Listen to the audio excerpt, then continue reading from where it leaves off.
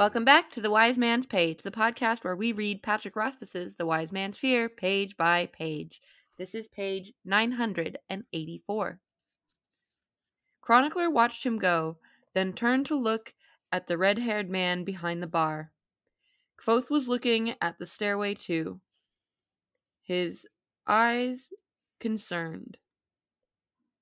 "He's just had a rough day," he said, sounding as if he were speaking to himself as much as his guest. "He'll be fine tomorrow."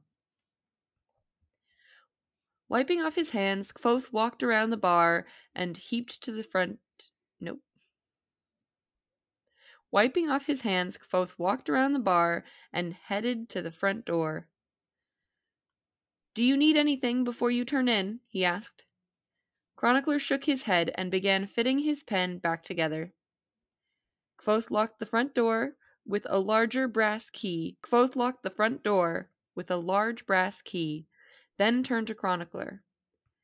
"I'll leave this in the lock for you," he said, "in case you wake up early and feel like having a walk or some such. I don't tend to sleep very much these days." He touched the side of his face where a bruise was beginning to mottle his jaw. "But tonight I might make an exception." Chronicler nodded and shouldered his satchel. Then he delicately picked up his holly crown and headed up the stairs. Alone in the common room, Kvothe swept the floor methodically, touching all the corners. He finished the dishes, washed the tables and the bar, and rolled down all the lamps but one, leaving the room dimly lit and full of flickering shadow. For a moment he looked at the bottles behind the bar, then turned and made his own slow climb upstairs. Bast stepped slowly into his room, closing the door behind himself. He moved quietly through the dark to stand before the hearth. Nothing but ash and cinder remained from the morning's fire. Bast opened the wood bin, but there was nothing inside except a thick layer of chaff and chips at the bottom. The dim light from the window glinted in his dark eyes and showed the outline of his face as he stood motionless, as if trying to decide what to do. After a moment, he let the lid of the bin fall closed, wrapped himself in a blanket, and folded himself onto a small couch in front of the empty fireplace. He sat for a long while, eyes open in the dark. There was a faint scuffle outside his window, then nothing. Then a faint scraping. Bast turned and saw a dark shape outside, moving in the night. Bast went motionless, then slid smoothly from the couch to stand in front of the fireplace, with his eyes still on the window.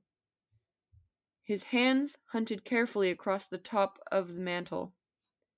There was another scrape at the window, louder this time. Bast's eyes darted away from the window to the mantel, and he caught up something at the end of the page. I'm Nick. I'm Jordana. I'm Jeremy. Why does Chronicler have a fairy crown? Or not a fairy crown, a holly crown. I think Bast made it while they were listening to the story and gave it to him. Oh, that's a... Yeah, he was fiddling with it. Yeah, he was fiddling with it as like a bit of business, and he gave it to him as a bit of a solve after the attack. Is the thing outside the window Chronicler? Yes. I don't know. I mean, I do. It is, but we don't know that. Because part of me feels like the way it's worded, it's like, oh, is it a Skrail? Like it's something that's dark and it's scratching. Yeah, I think it's supposed to be a bit of a scary. cat scare, yes. Yeah. But to kind of also we get a little bit of like how Bast seems ready to defend himself. Yeah. He's picking up something from the mantle, which we can infer is a weapon. Yeah, this is like the closest we get to getting interiority from Bast, really. Because it's like the third person narrator is narrating things from his point of view for the next little bit, which is cool. Yes. I also appreciate that without doing too much work, the frame narrative reminds us what happened the last time we were in here, because you might have forgotten that Kvothe just got 10 shades of crap kicked out of him, but he like touches the bruise on his face, which reminds us like, oh right, Kvothe was in a fight earlier. Like that just happened. Oh, that reminds me, Jordana, you missed something yesterday. What? You missed hands.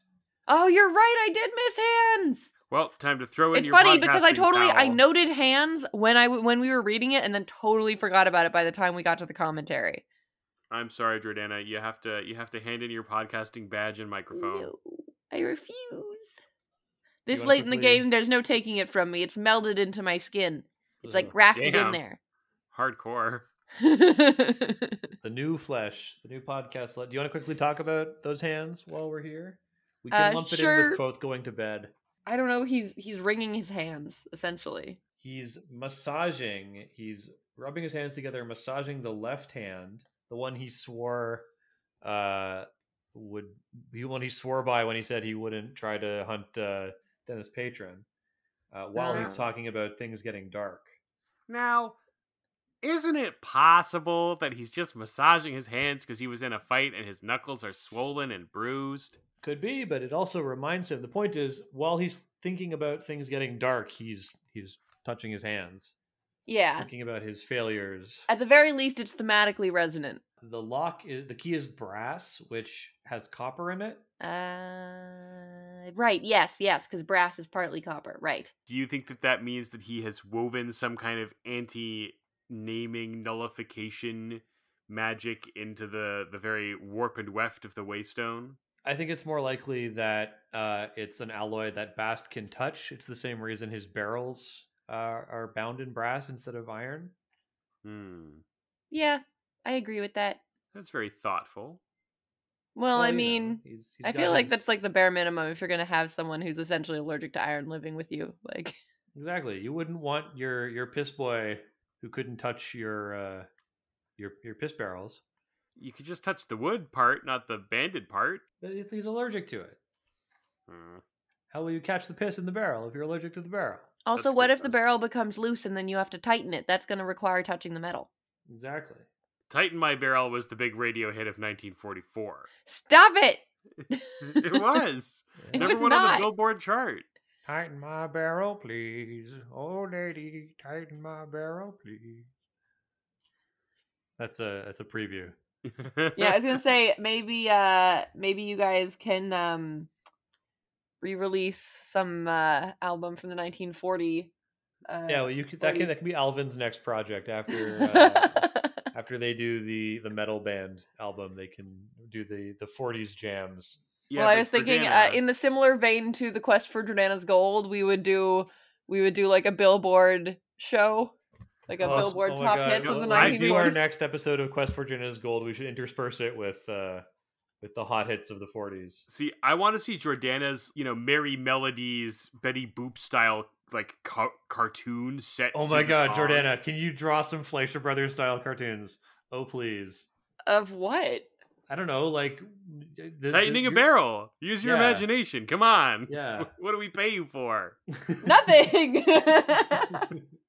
Well, technically, the patrons pay me for something, but That's right. You Is there can anything just else you want to cover podcast on or this do page? like the three of us podcasting, but it's like in the weird, trippy Fleischer Brothers style. yeah, I could draw us in Fleischer Yeah. Brothers.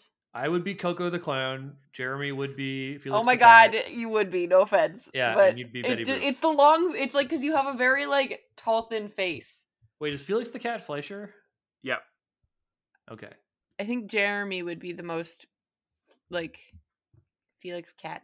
I just said that. I Oh, just okay. said that. I'm Coco the Clown. Got it. Yes. Jeremy's Felix the Cat. I'm Betty Boop, or am I? Felix Or the am I the Clat. donkey? You're Betty Boop, but we're riding the donkey. Okay. What's Superman doing? He hasn't been invented yet. Or he has, but he hasn't made it to cartoons. We're still in the early, like really, really experimental Fleischer, where they're all twisty and like their skin falls off and it reveals a dancing skeleton. Did the Fleischers also do like the Popeye cartoons? I think so. Yeah, Fleischer's Popeye. Is there anything else we want to talk about on this page, or should we read a letter? We can read a letter. It does feel like it's a lot of setup. So let's read this Yeah. letter. This is from this is why Alvin was on the brain, because Alvin wrote in the Discord. Ravelin Alvin writes, "Hello, Pagers 3. In regards to page 976, $5 and I'll reveal Jordana's high school boyfriend. No! That's impolite to my high school boyfriend. JK, I would never do that, and it's nothing to be embarrassed about, as I think it's very common to have felt the same way. I didn't want to make my last letter too long, but I must mention this.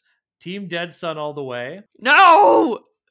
Alvin, you traitor! That's right, even your closest friends betray you, Jordana. They know the truth. Swam pronounced like wham. Also, going through the podcast ahead of reading the books, it's like an audiobook where you get funny and insightful bonus material with every page, the opposite of torture. Also, I'm not someone who typically makes time to sit down and read a book every day. I mostly have books for using up in between time, like it being in transit or waiting for things, so I was able to get through these books faster via your podcast than I would have if I had just left my own devices. The joy of listening to you three led me to get the books and read them, and I did set time aside to read them without waiting for in-between time, so you should all be proud that you generated a new reader and fan of Rothfuss. I'm so happy that you guys made this show. I was hardly into podcasts at all, but I'm so glad I jumped in with you guys in my ears because podcasts are wonderful. Thanks for all you do. Signed, Ravelin Alvin. Aw, Alvin's such a sweetheart. Alvin, that's very kind of you. I am always pleased to hear that we've gotten someone back into reading, or they're reading for pleasure more than they used to, because reading for pleasure is great. When you started talking about us as though we were bonus material, you reminded me that recently I did the most 2004 era Jeremy thing I've done in a long time. My partner and I we were parallel playing, where she's reading a book and I'm doing something else. And I was like, I want to watch something, but I don't want to watch a whole movie. So I sat down and just watched the scenes from the Hobbit movies that have Smaug in them, because those are the good parts. And then I went and watched on YouTube the special features about how they brought the dragon to life, from concept art to finished thing, which is what I used to do, the Lord of the Rings extended editions. And I was thinking to myself as I did, man, I haven't gone this far down a nerd rabbit hole in this way since I was 16. It must be sad to be one of those artists on something that is bad. Yeah, and it's not their fault, right? The concept art is amazing. The work they're putting into these beautiful, intricate maquettes that no one's ever going to see but the artists and the director. They put a shitload of, and I mean, in fairness to them, and in fairness to that movie, which is generally speaking dog shit, the scenes with the dragon are awesome, and the dragon looks incredible and is performed incredibly and is totally riveting. It's just they exist as 20 minutes of a 2 hour and 20-minute movie, and the other 2 hours suck. There you have it.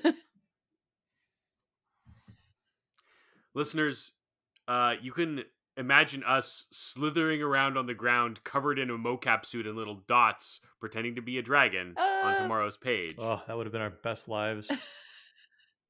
Truly, I envy everyone who works at Weta. I envy Benedict Cumberbatch getting to live out his childhood dream of being a dragon. We should all be so lucky on tomorrow's page. I have a buddy who is a contortionist and was discovered and now works in Hollywood doing creature and mocap, and I love watching his Instagram. For that reason, live vicariously. Live your best life as a weird little freak on tomorrow's page of the Wind.